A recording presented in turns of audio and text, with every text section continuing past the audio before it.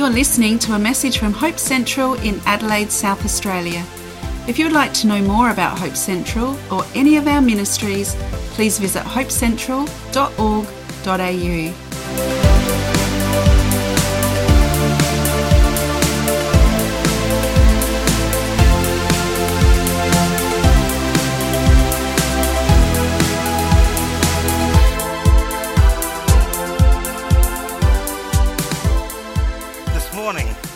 I want to talk about this idea, from ordinary to extraordinary. I'm continuing the series of the life he ordered, and I'm going to talk about evangelism and bringing life into order through evangelism. Mark 16:15 tells us, and this was the last thing Jesus said to his disciples before he left, so it must have been pretty important. It says, "Go into all the world and proclaim the gospel to the whole creation." We need to prioritise evangelism to bring order to life. And evangelism changes, doesn't it, from time to time, you know. Who remembers when they first got saved? I hope you all remember when you first got saved. I remember when I first got saved. I know I've told you all, a bit of a nutcase when I was younger, a bit of a loony, and I got saved on the lawn of my mate's house. And from that point on, I was so excited about Jesus. I was so excited about what he'd done in my life and the change he had brought my life that I had to tell everybody. I was a nutcase. I'd run around and it wouldn't matter where you were, where I was, if you're in the street, if you're in a deli, if you're at the pub, if you're anywhere, you're in trouble, because I was going to tell you about Jesus. I was going to tell you about how incredible he was and the change and the newness he brought to my life. I was so excited about Jesus. And I know that all my mates were the same. We all got saved out of the heavy metal scene, and we all decided we needed to tell people about Jesus. If Jesus can save us, Jesus can save anybody. So that was what we did. We used to go at back alleys and things like that and talk to people. One of my friends got a beer bottle smashed over his head while he was preaching the gospel. Someone came up behind him and hit him with a beer bottle over his head. He was preaching the good news. We went back there the next week and kept preaching. Nothing would stop us. On a train, I'd be handing out tracts. It wouldn't matter where I was. I had to tell people about Jesus. We were passionate. We were mad about it. We were passionate. But what happens in life? We lose our spark, don't we? Have you today lost your spark for your Saviour, for your salvation? Do we go around back alleys anymore and preach the good news to people, or do we allow someone else to do it? I was talking to Mario a couple of months back when we were talking about the Gen Connect project that we were going to do, and Mario wanted to do it and work with a younger person. It was fantastic. So I was talking to Mario and he said, I love telling people about Jesus. Everything I do is about telling people. At work, I tell people about Jesus. I love to talk to young people about Jesus. I was talking to him today out the foyer, just letting him know that I was going to talk about this. And the message he gave me out there is probably better than what you're going to... I should have got Mario up here to talk about evangelism, because the man is passionate about telling people about Jesus. And I said, man, what a great way to live your life. He said, well, you never know, do you? Life is too short. It could be over like that. We need to tell people about Jesus. And I think that right there is the key to evangelism. You never know. Life is too short. When you're a new Christian, you want to tell everybody about Jesus. You want to tell the world about what change he's brought in your life.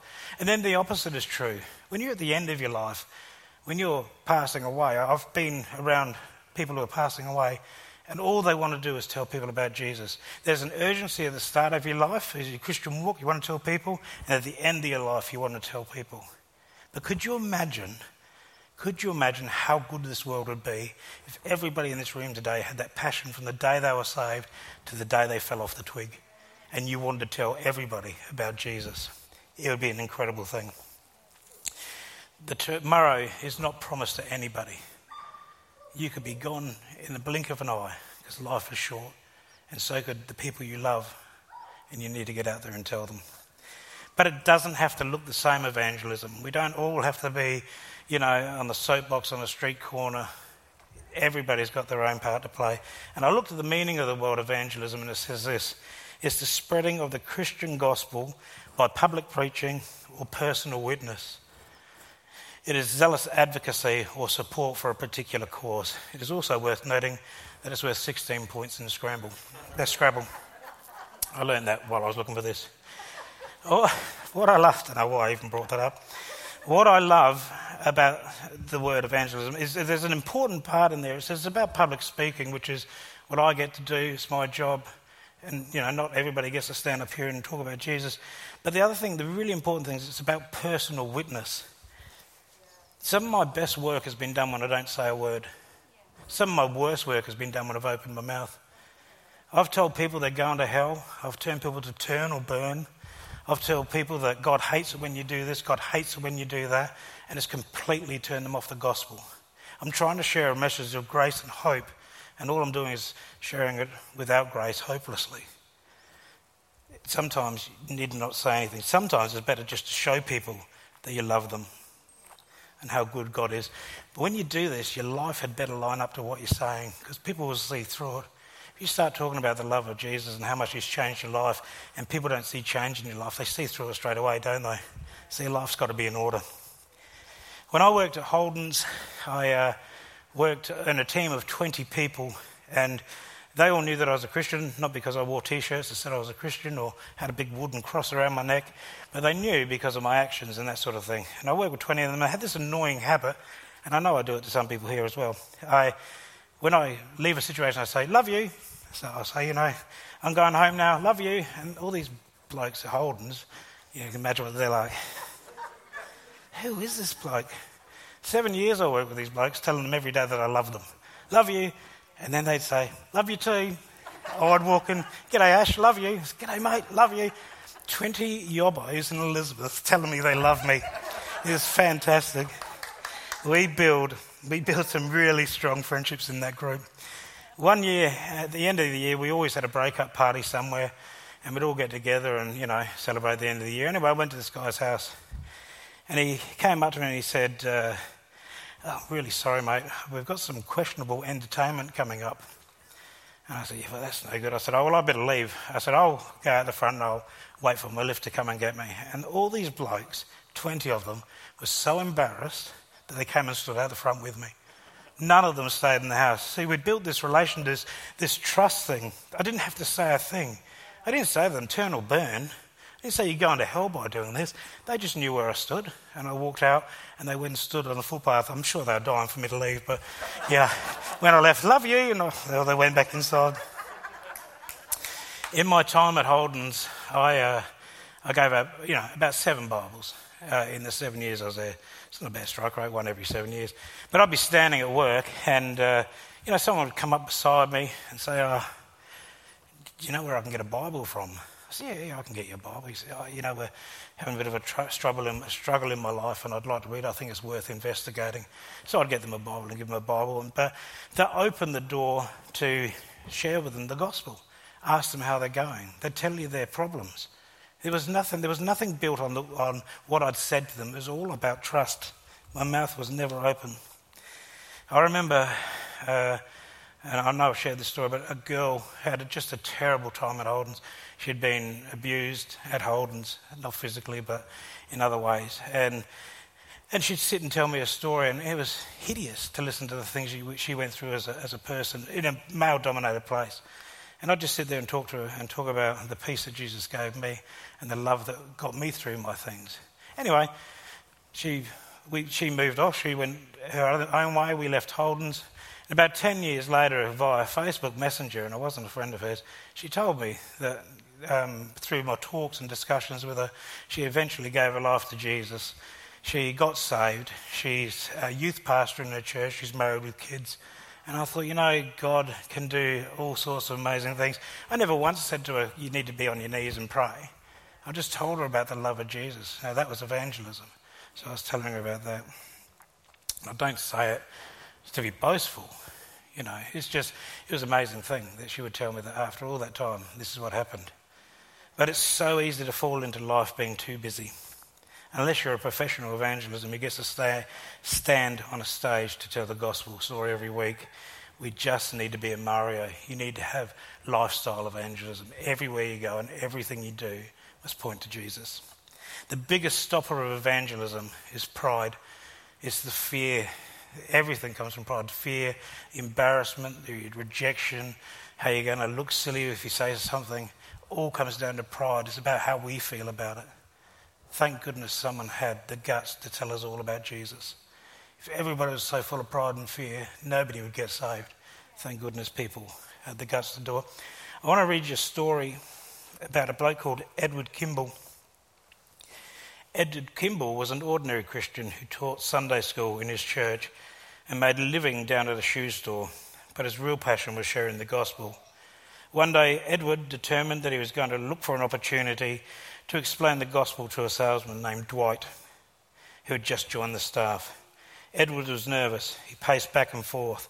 Dwight was in the back room putting shoes away. Finally, Edward mustered up the courage and launched into a story about Jesus' birth, death and resurrection. And that day, Dwight gave his life to Christ. Dwight is better known as D.L. Moody, who went on to become one of the greatest evangelists. But the story doesn't stop there. One day, Moody was preaching and a pastor named F.B. Meyer was listening. He was deeply stirred and went on to establish a nationwide preaching ministry. Later, while Meyer was preaching, a young man in the audience named Wilbur Chapman accepted Christ. Chapman later felt the call to evangelism. He was proclaiming the gospel in various places. He decided he needed some help, and he knew a young former baseball player named Billy Sunday who was looking for a job, and Chapman hired him. Billy asked if he could preach every now and then. Billy Sunday ultimately emerged as the greatest preacher of the early 1900s. One day, Billy Sunday was preaching in Charlotte, North Carolina, where a great move of God was taking place. Many people believed. These new believers then invited a relatively unknown preacher named Mordecai Ham to set up his tent in Charlotte and keep preaching. It was at this time a tall, lanky farm boy walked down the aisle and gave his life to Jesus. He was Billy Frank, better known as Billy Graham, and he has personally delivered the gospel message more than any other man in history. This is a fantastic story. Consider this because an ordinary guy like Edward Kimball had the guts to stand up and tell his mate Dwight about Jesus. Many hundreds of thousands of people have heard the gospel and got saved.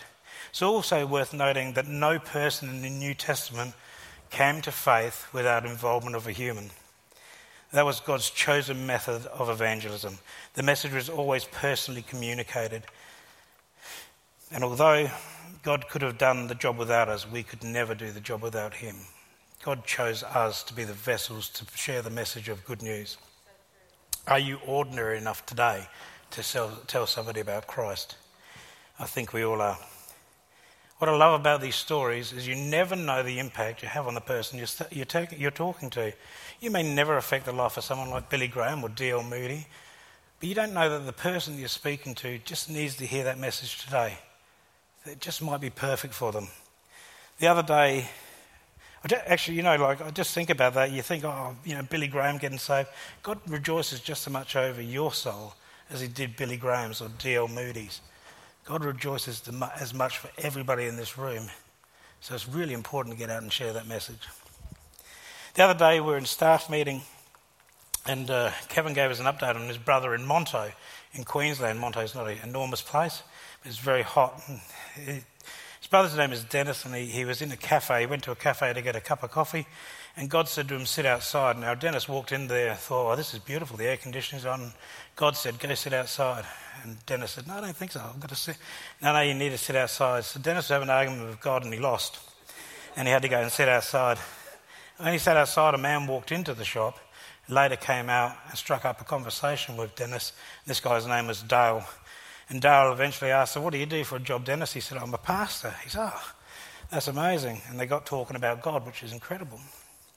And Dennis told him the truth about Jesus. And Dale said he always thought about being a Christian, but he never thought he was worthy to become a Christian. Every time he went to give his life to Jesus or consider being a Christian, he didn't think he was worthy. And Dennis told him the truth that we're all worthy because of Jesus and invited him to church the next day. Well, the next day, Dale came to church, sat in the back row, sitting there, and Dennis was preaching. And the lady sitting in the back row next to Dale leant over and said, you want to give your life to Jesus today, don't you? And he said, yes, I do. So she stood up and said, Pastor, this man here wants to give his life to Jesus. So he stopped his sermon, they came down the back, they prayed for him, the guy gave his life to Christ and walked away a new creation. It's an incredible thing because he listened to that small voice of God, that he was able to sit there, have a coffee in the heat, tell him about Jesus. He comes to church, gives his life to Christ, and he goes away a new creation. That's evangelism. That's incredible, that right there. I love it. Effective evangelism comes when we do our part. How many times have we heard the voice of the Spirit say, this person needs you to talk to them, and you think, oh, it's pretty late in the day. Lord, I've got to go cook tea for my wife. She hits me. A lot. How many times do we say that? Never, because it doesn't happen. How many times do you think, nah, look, they don't sort of fit my, cleanliness regime to go and talk to them? You know what I mean? We always find excuses, don't we, not to share the gospel. How many times have we missed what God's wanting to do? I certainly have done it. I've certainly heard God say something and moved on and not done it. I'm sure we all have. But the good news is God will use someone who will obey and listen and do it. And the even better news is you'll get another chance. God won't say, well, that's it, you're no good. He'll say, there's another chance for you to do it. We need to have our ears open to what the Spirit is saying, like Dennis did, so people can come to Christ. And you never know the impact you're going to have on someone's life. I had no idea just sitting and talking to a girl at Holden's would change your life. Now, I know it wasn't just me. I know I was a part in the chain. But everybody needs to play their part. We are all pieces of the puzzle. We must do our part when God prompts us. We may never think anything ever happens when we talk to people about Jesus, but we don't see the big picture. You need to know, you need to sow some seeds in people's lives, and you don't know where that person is going to end up. In 1 Corinthians 3, 6-8 it says, I planted, Apollos watered, but God gave the growth. So neither he who plants nor he who waters is anything, but only God who gives the growth. He who plants and he who waters are one, and each will receive his wages according to their labour. It is not our job to get people saved. That is not our job. That's the Holy Spirit's job. Our job is to tell the message. Our job is to go into all the world and preach to our friends and our family about Jesus. And Holy Spirit then takes that, waters it, and people get saved. Don't think our job is to get people saved. Our job is to preach the good news to people, and God will get them saved. John 4:37 backs it up again by saying, one waters and one sows. So your job may not be the reaper, your job might be the planter. Another person's job might be holding the hose. And then God will come along and people will get saved.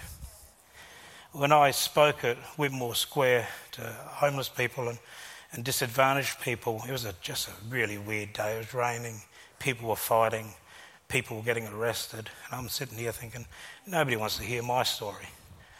I started speaking about what God had done in my life, and people listened. And at the very end of it, I gave them an opportunity to accept Jesus, and unbelievably, 15 people came forward and gave their hearts to Christ that day. And I thought, what an amazing thing. And I got that I'm just saved thing again, I'm going to go around and I'm going to preach the message to everybody, and people are going to get saved, and it's incredible. So I went up to the guy and I said, what happens now? Do we get them in home groups and churches? And he sort of almost pat me on the shoulder and said, look, these guys are transient. We may never see them again. He said, they may not be alive tomorrow. We don't know what will happen to these people. He said, but remember this, you've played your role in leading them to Christ. Christ is working in life. They're saved today. They've started their journey. Rejoice in that. So it changed the way I thought about evangelism. We need to share our story, and God does the rest. Romans 12:4-5.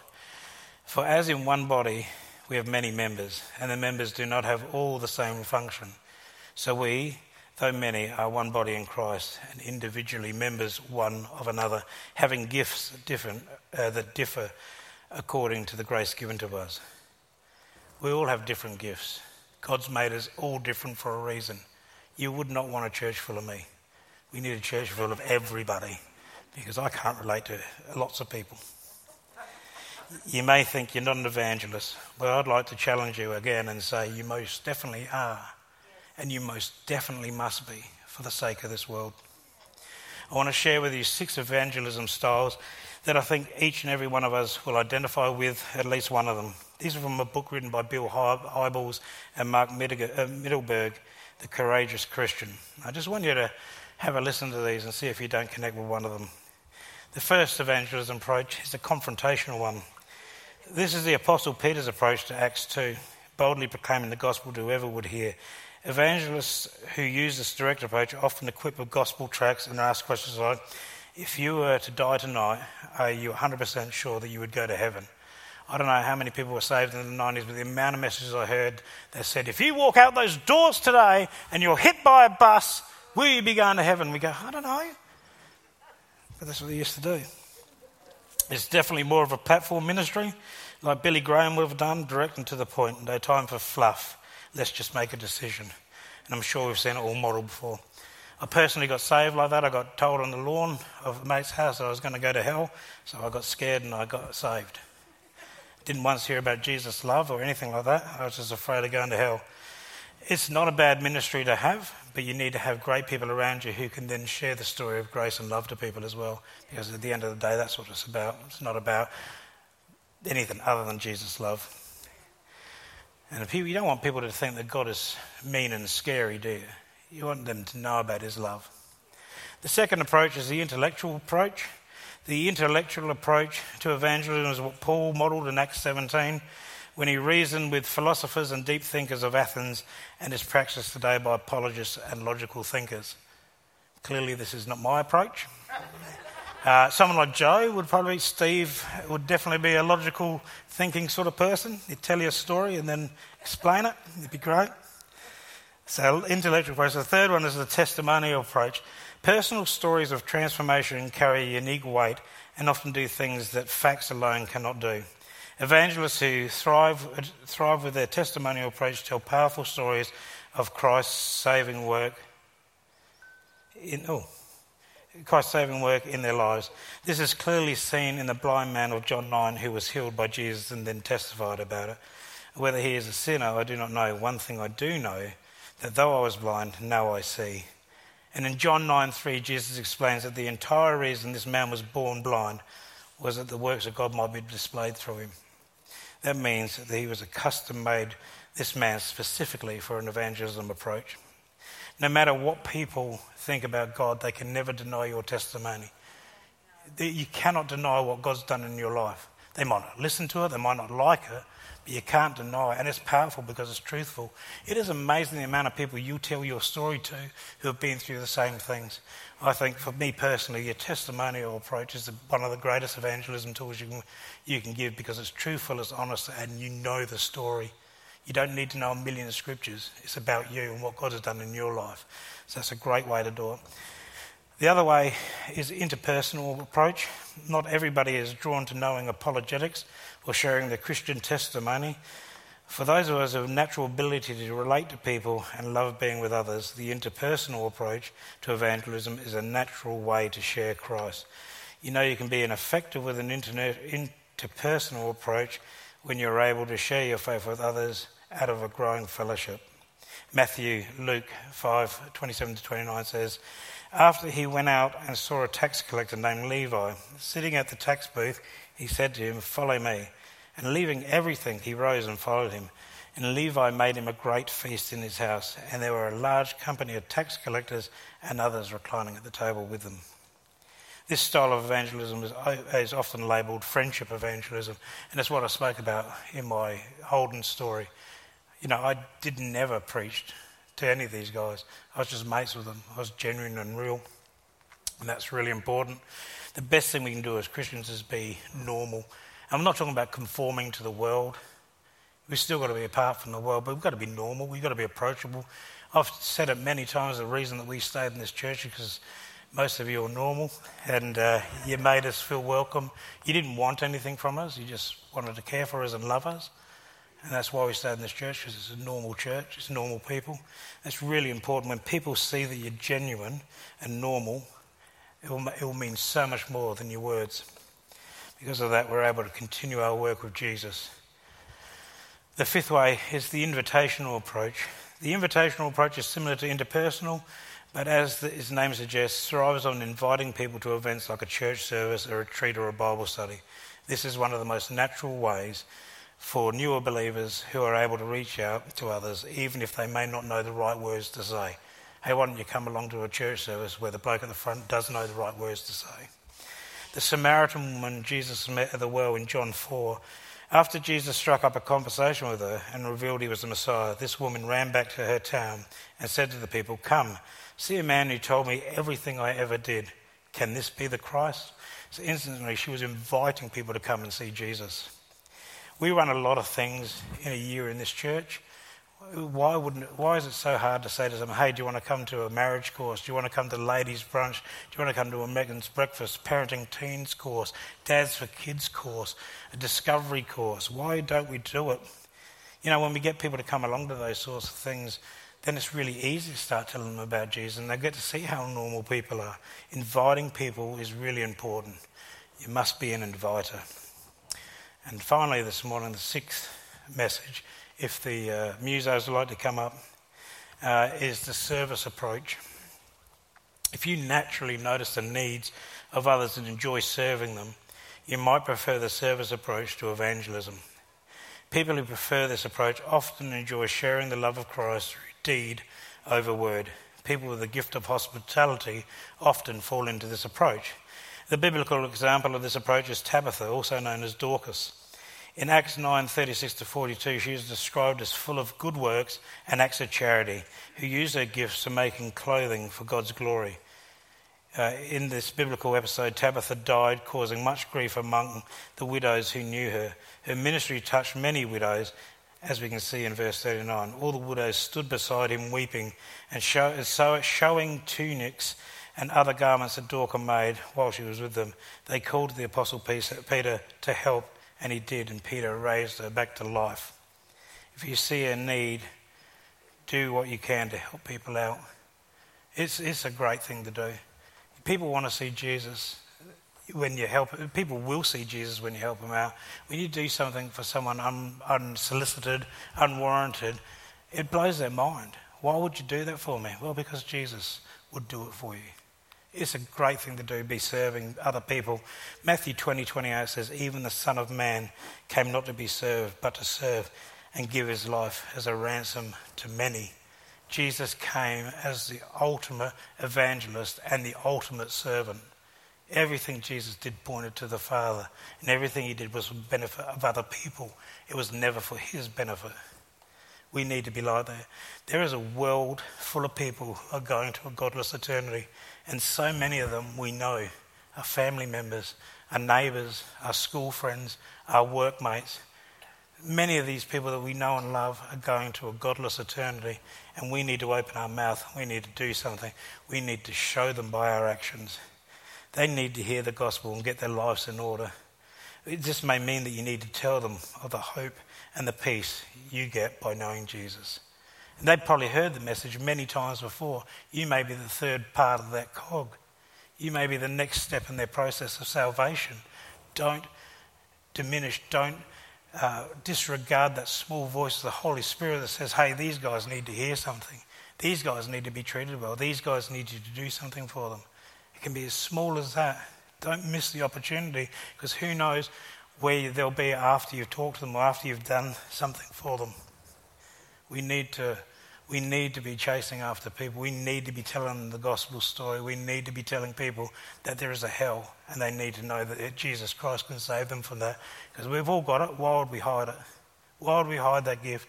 Why would you hide something that you're so excited about that you wouldn't tell? I mean, jeepers, I get a new car or I get new shoes and I tell people about it.